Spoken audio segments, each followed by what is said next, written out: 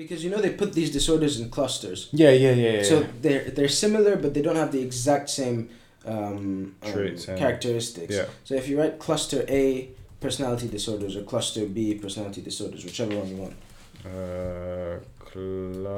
Clusters of Personality disorder. There you go. These are more like personality. Well, Okay, you've got cluster there you A, go. B, C. You see? Yeah. So all the similar ones are dramatic, together. Antisocial personality, borderline personality, historic personality, narcissistic.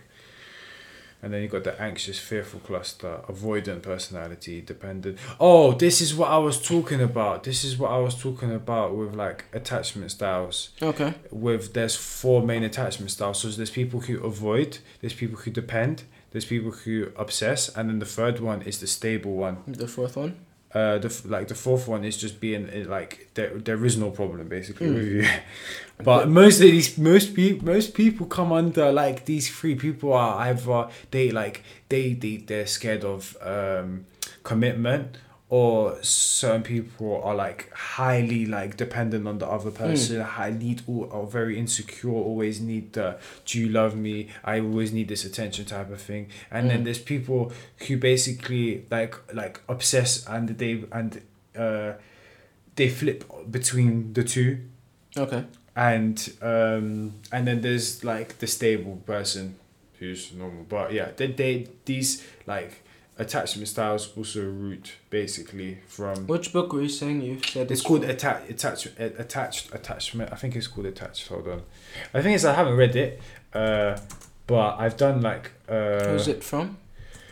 Attached book. There we go. Attached. The new science of adult attachment and how it can help you find and keep love. Who wrote it? Amir Levine. Yeah, it's and Rachel S.F. Yeah, it's a Heller? fantastic book. I'm going to read it one day. Yeah. I am definitely going to read it, but I don't have this extreme urge to read it because I understand a lot of these concepts already.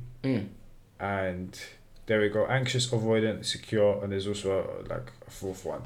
But those are like the 3 main ones. And yeah, this is like universal.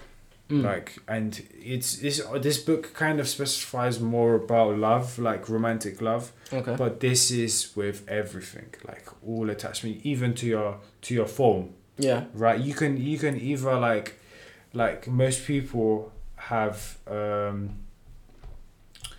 like a very secure relationship with their phone. Like the phone doesn't do anything to you.